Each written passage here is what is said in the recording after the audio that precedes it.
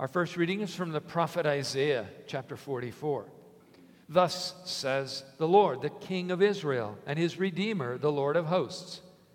I am the first, and I am the last. Besides me, there is no God. Who is like me? Let him proclaim it. Let him declare and set it before me, since I am appointed an ancient people. Let them declare what is to come and what will happen. Fear not, nor be afraid. Have I not told you from old and declared it? You are my witnesses. Is there a God besides me? There is no rock. I know not any. This is the word of the Lord. Thanks be to God. The Holy Gospel according to St. Matthew, the 13th chapter. Glory to you, O Lord. Jesus put another parable before them, saying, the kingdom of heaven may be compared to a man who sowed good seed in his field. But while his men were sleeping, the enemy came and sowed weeds among the wheat and went away. So when the plants came up and bore grain, then the weeds appeared also. And the servants of the master of the house came to him and said, Master, did you not sow good seed into your field? How then does it have weeds? He said to them, an enemy has done this. So the servants said to him, then do you want us to go and gather them? But he said, no, lest in gathering the weeds you root up the wheat along with them. Let both grow together until the harvest. And at the harvest time I will tell the reapers, gather the weeds first and bind them in bundles to be burned, but gather the wheat into my barn. Then he left the crowds and went into the house, and his disciples came to him, saying, explain to us the parable of the weeds in the field. He answered, the one who sows the good seed is the Son of Man. The field is the world, and the good seed is the children of the kingdom. The weeds are the sons of the evil one, and the enemy who sowed them is the devil. The harvest is the close of the age, and the reapers are the angels. Just as the weeds are gathered and burned with fire, so will it be at the close of the age. The Son of Man will send his angels, and they will gather out of his kingdom all causes of sin and all lawbreakers, and throw them into the fiery furnace. In that place there will be weeping and gnashing of teeth. Then the righteous will shine like the sun in the kingdom of their Father. Let him who has ears to hear, hear. This is the gospel of the Lord. Praise to you, O Christ. And we can... Grace, mercy, and peace be unto you from God our Father, and from our Lord and Savior Jesus Christ. Amen. Tell me if this sounds familiar. You wake up, or perhaps you do this in the evening, doesn't matter, but you check the news, and you think, it can't get any worse, can it? And then you check the news and you think, but somehow it did.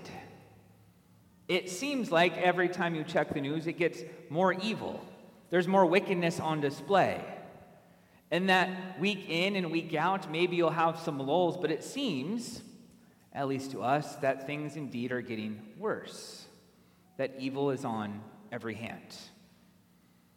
St. Anthony the Great said, a time is coming when men will go mad, and when they see someone who is not mad, they will attack him, saying, you are mad, you are not like us.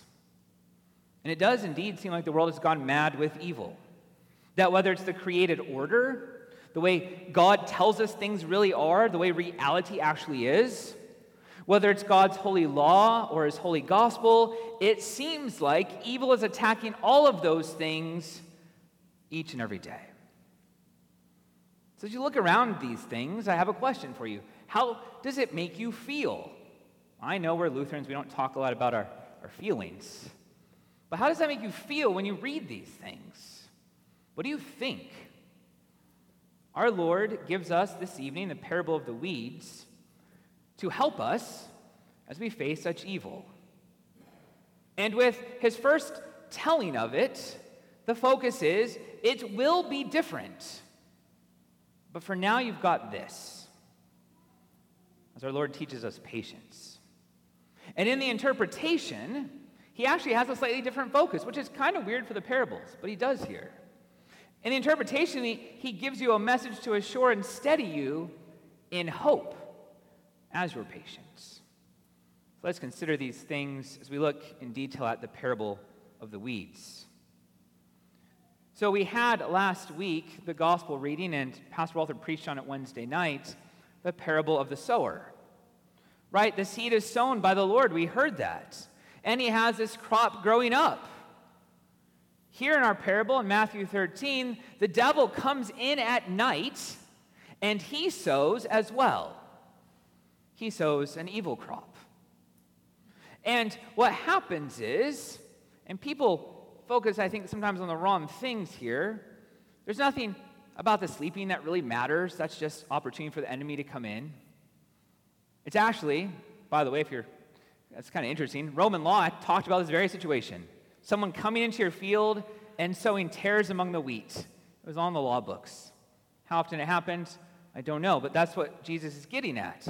But as the tares grow up, the problem is not that you don't recognize the tares. Notice the workers say, he sowed tares. The problem is this tare, probably the darnel plant, when it starts to grow, its roots intertangle with the roots of the wheat. So if you go to pull up that tare, you're going to kill the wheat. And so the master says, don't do that yet. Hold on. You need to wait. If you do that now, it'll mess everything up. But hold on. At the harvest, it'll all be fixed. It'll all be set right. It will be different. But for now, this is what you get. Bernard of Cluny has a great hymn, which in our current hymnal is divided up into a few different hymns. The world is very evil is the first line. Even in our epistle lesson that's appointed for tonight that we'll look at in detail on Wednesday, in Romans 8, it says, even creation itself groans. It groans under the weight of the evil and wickedness of this world. It groans, it longs for redemption. Even creation. It sees how wicked things are and it groans under the weight of sin. Sometimes the question will come up as you look at these things, well, is it more evil now than even perhaps maybe in the days of Noah? I don't know how helpful it is to try to compare always, but we can at least say it's quite wicked right now. Things are quite evil. And there are unique ways and new ways which that wickedness is showing itself in our day and age. We can at least say it's very evil. And the point of Jesus telling us, before he gives the explanation, is it's going to be that way to the end. You're in this for the long haul. The world being evil is not going anywhere. You must have patience. Why? Well, consider 2 Peter 3. But do not overlook this one fact, beloved, that with the Lord 1 day is as 1,000 years, and 1,000 years is 1 day. The Lord is not slow to fulfill his promise, as some count slowness, but is patient towards you, not wishing that any should perish, but that all should reach repentance. The church is growing. The wheat is growing. The sower is sowing a seed. And there is a harvest that's going to come. But in the meantime, our Lord is busy planting and saving souls. In fact, Peter's response is an answer to those mocking Christians. Where is your Lord now? Why hasn't he come to save you yet? And Peter says the Lord's patience. If a day is as 1,000 years, 1,000 years is a day, then it's been like 2 days since Jesus was on earth. It's the way our Lord counts time. It hasn't been very long. And he is content to be patient. And he wants us to be as well. And yet, perhaps somewhat ironically, our struggle is with the fact that our Lord's patient. Because we look at the world and we look at how evil it is and we think, what are you waiting for? So we have some temptations with this. The first temptation I would say is fear. We look at the evil going on around us and it makes us afraid. We wonder what it's going to be like for us, for our kids, for our grandkids. The evil all around can make us fear. It can make us angry.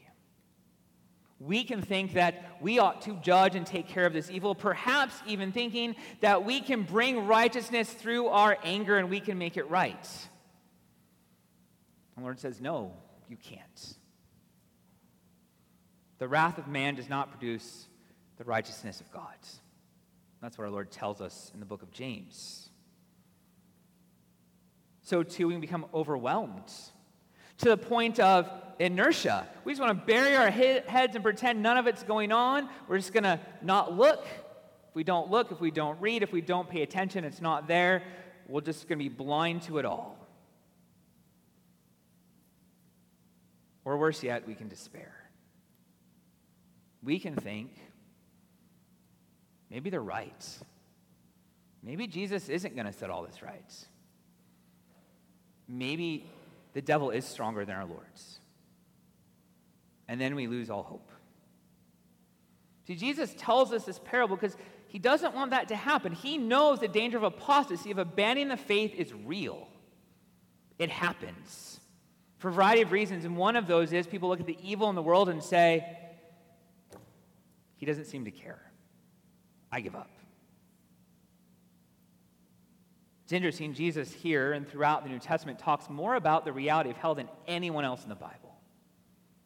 Because he wants to warn us so that we repent, including of our fear, our anger,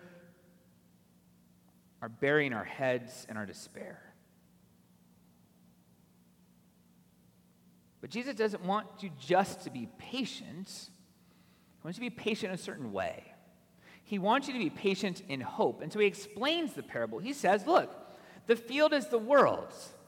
And the church is in the world, so in a sense, the church is included in this. And as we look around as the church, we see that indeed things are quite evil. And our Lord tells us to be patient, but he focuses here on Judgment Day, which seems a little strange. Why?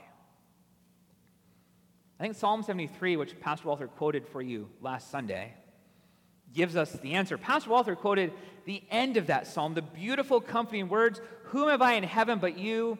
And there's nothing on earth that I desire besides you. My flesh and my heart may fail, but God is the strength of my heart and my portion forever." It's beautiful. It's comforting. But how did Asaph get there? The psalm starts with Asaph saying, I almost abandoned the faith. I almost gave up. Why? He looked around, and the evil were prospering. They had more money than him. They had better food than him. He was suffering, and he said, if I'm going to suffer and they're going to be well, I might as well abandon the faith. But then Asaph says, I'm going to paraphrase. Then I went to church. I went into the Lord's house. And when I went into the Lord's house, it gave me a different perspective on everything. Because he saw the end of the wicked. He saw that there was a day coming when the Lord was going to set everything right. Everything, all evil and wickedness would be dealt with on that day. And when he saw that, he knew that he had hope. That he may be suffering here and now, but what he had for all eternity was far greater. That's how he got to those verses we heard a moment ago and last week. He was wrestling. He was struggling with evil in the world. You've done it too. Remember a few years ago, if you remember, I won't say his name, the doctor in Philadelphia who was just butchering babies in the womb, right? It was big news. He was making $1 million a year. $1 million a year. Can you imagine? $1 million a year to do such wicked work. And you think, I struggle to pay the bills. That's what the psalmist was thinking. Here I am struggling, and look at people like that. And by and large, they seem to get away with it. So Jesus gives us an interpretation focused on Judgment Day itself, because he wants to assure and steady us that he is coming to set things right. The wickedness and evil you see around you does not last for all eternity. Jesus is going to come and rescue his people. He will make all things right. So he gives us to us to give us hope. Well, how do we know he's going to come through on this? Well, look, you know that Jesus lived for you. You know that he died for you and your sins and your salvation, that he rose again for your justification, that you may be declared forgiven. And he ascended to the right hand of the Father, where he rules and reigns over all things, even at this moment, for the good of the church, for your good. If he's doing all of that now, you can trust him for what he's going to do then. And even right now, part of his patience that we talked about earlier, Jesus is still sending forth his word. Jesus is still bringing up a harvest of wheat. Jesus still can change tares into wheat. His word has that power. So he gives you his word too to sustain and steady you. He is coming again. He will reap the harvest. He will make all things right. He is do exactly what he promised. And so we have hope. Even creation itself, Romans 8 says, it groans in hope. So too we have hope. So the difference between faith and hope can get tricky, but it's pretty straightforward. We have faith for the things present, the things now, the things you're receiving right now in this service. You have faith in those things. Hope is future-oriented. Hope looks out and says, he's faithful today, and he's going to fulfill his promise tomorrow and the next day and at the end of all things. Well, how then should we live in such an evil world? Well, with patience and hope. What does that look like? It's important before we say anything else, though, that all of this that I'm going to say is grounded in being here in the divine service.